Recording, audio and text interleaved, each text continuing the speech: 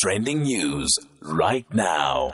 20 minutes past 4. Let's get into it. What's happened in the world of news, hashtags and headlines? We're joined by Adekunle Owolabi, who is journalist, researcher and social commentator.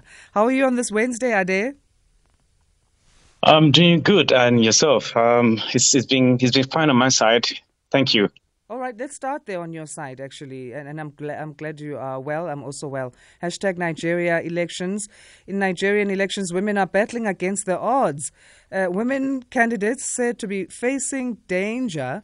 Even examples being cited back in 2019, where governorship elections in Kaduna were used to set an example on this particular issue. Also in Niger State. What can you tell us about this time around?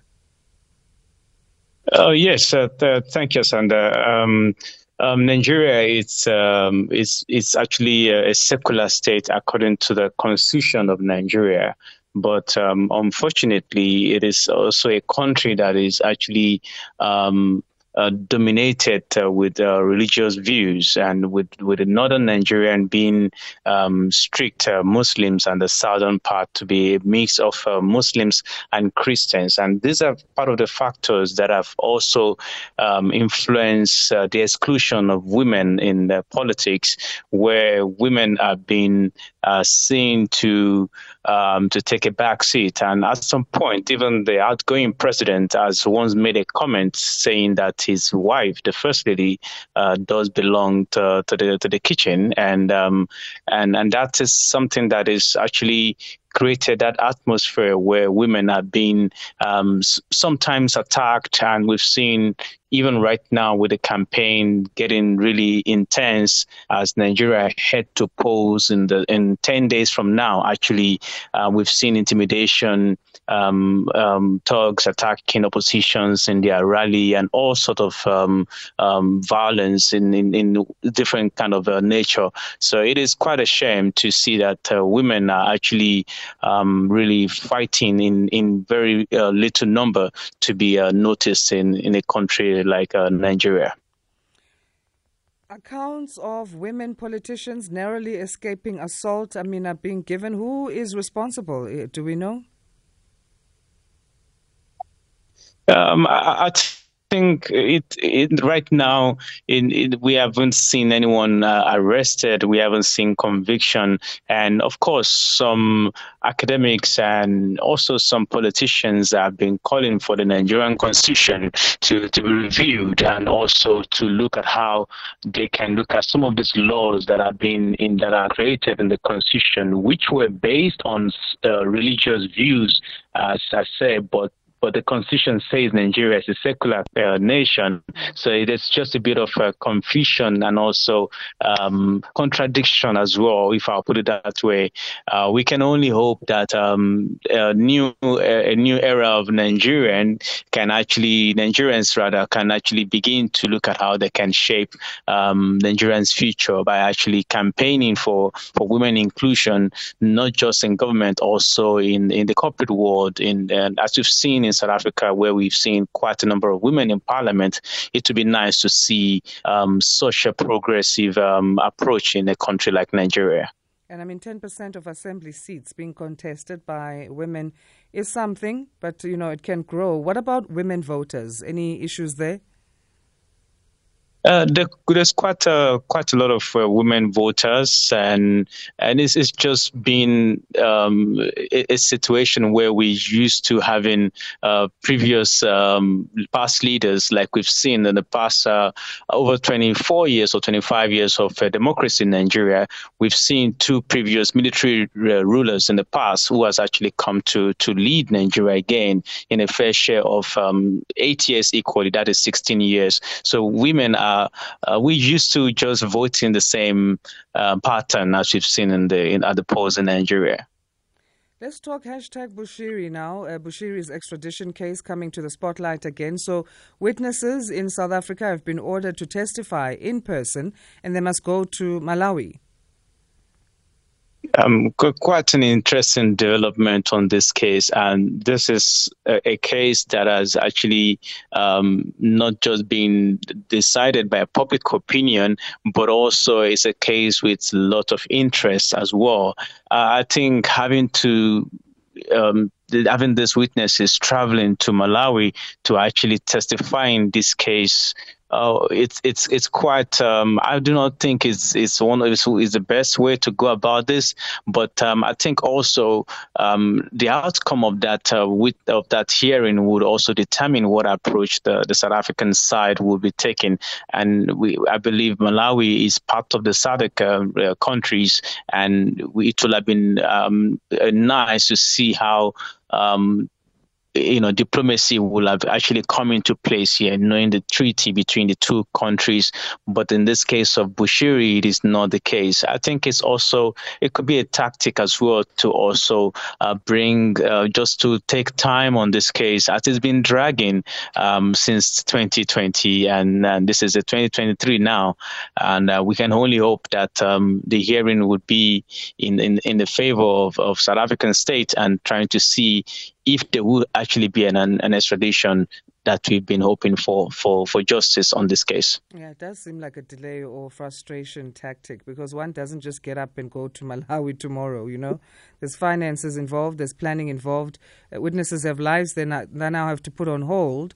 Do we know how many are expected to travel to testify? Any aid financially for them?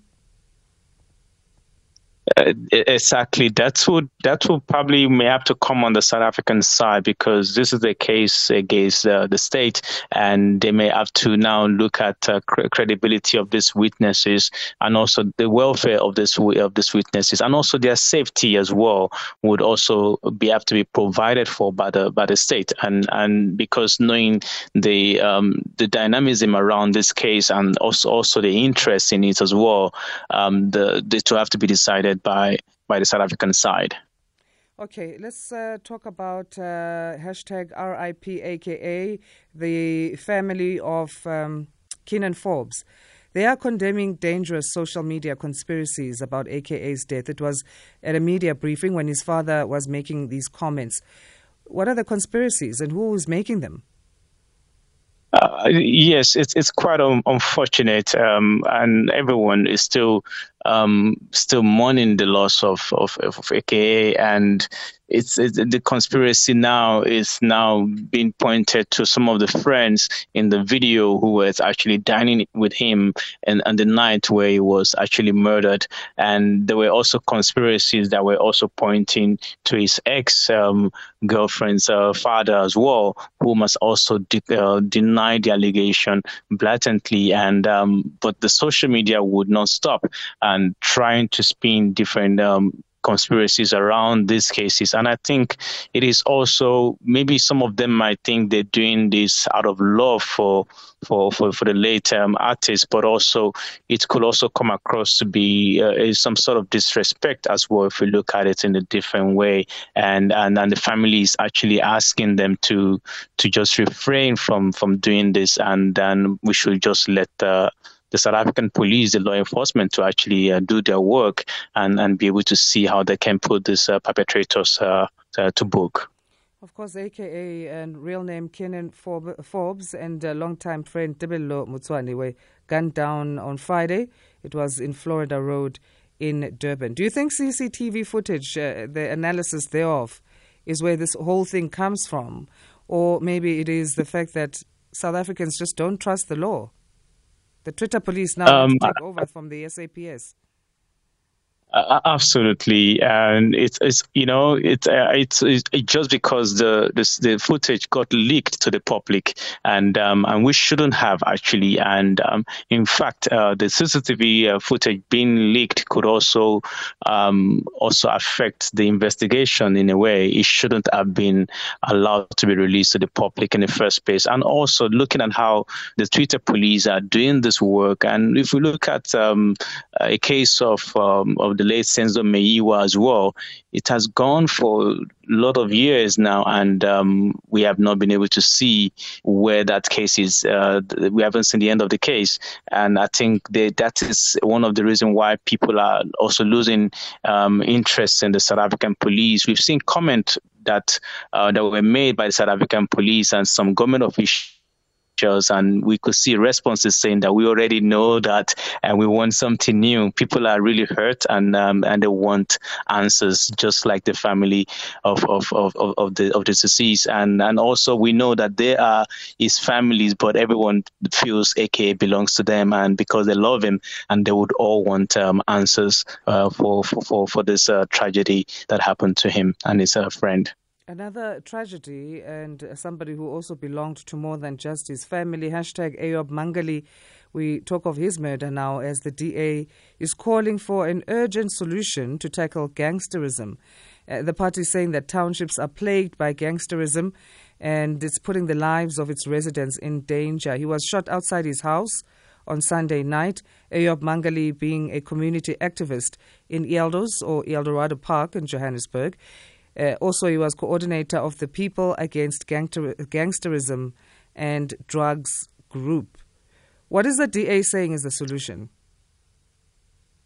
The DA is quite unfortunate, and is someone that I've actually met and doing some of my work in Eldorado Park actually. And when this news broke, it's quite sad. And the DA actually trying to see how they can get the South African police to actually to allocate more resources to these police stations, and also to see how they can actually improve in the crime intelligence, and also not just the intelligence part. This crime needs to be prevented from happening. We do not want to be going to see the aftermath of the crime, but we should be looking at the proactive South African police. I know there's quite a lot of pressure on them, and I think the reality also is that if we look at the crime statistics in the country, we don't. I think with the Ayob now and AKA and his friend now, because these are popular people, and that is why it's making the news. And this is the reality of an average South African that is out there being faced with crime every single day. I think it is something that we need to begin to look at as a country, and try to see how we can be proactive and provide the South African police with the necessary resources to improve in their daily tasks in fighting crime. Absolutely. #UCT registrations. The CRC in the UCT is demanding that all students, even those with outstanding fees, need to be allowed to register for the 2023 academic year. Is this something that's possible, and how possible? I think it is something that, during my time, it wasn't, you have to clear your debt before actually registering. And we know that times are changing, the economy is taking a knock. There is COVID, there is ESCOM load shedding, which has also affected businesses as well. So we can understand that the economies are taking a knock, and it's also some are recovering as well. And I think the school needs to begin to engage the student, even with social welfareism as well, in a way to engage them to understand what exactly is the reason why your fees are being delayed and all sort of things. So there should need to be some sort of negotiation and a conversation around this, and find a way to get them registered and look for extension of the payment. And I think that could also work. Protesting is one of the ways students usually use to get their voice heard, but I think the SRC needs to find an approach to talk to the governing body and trying to see how they can work around this. I would not want the students not to register, but the school also need the money to run the business of education as well in the country. So it's quite a bit tricky, but I think they can work something out. All right. Well, let's leave it there for today, Ade. We'll chat again tomorrow then. All the best for the rest of the day. Thanks for joining us. Yeah. Adekunle Owolabi is journalist, researcher, and social commentator. The phone got cut right at the right time when we are done with our chat, unlike other times where it just interrupts our chatting. Your response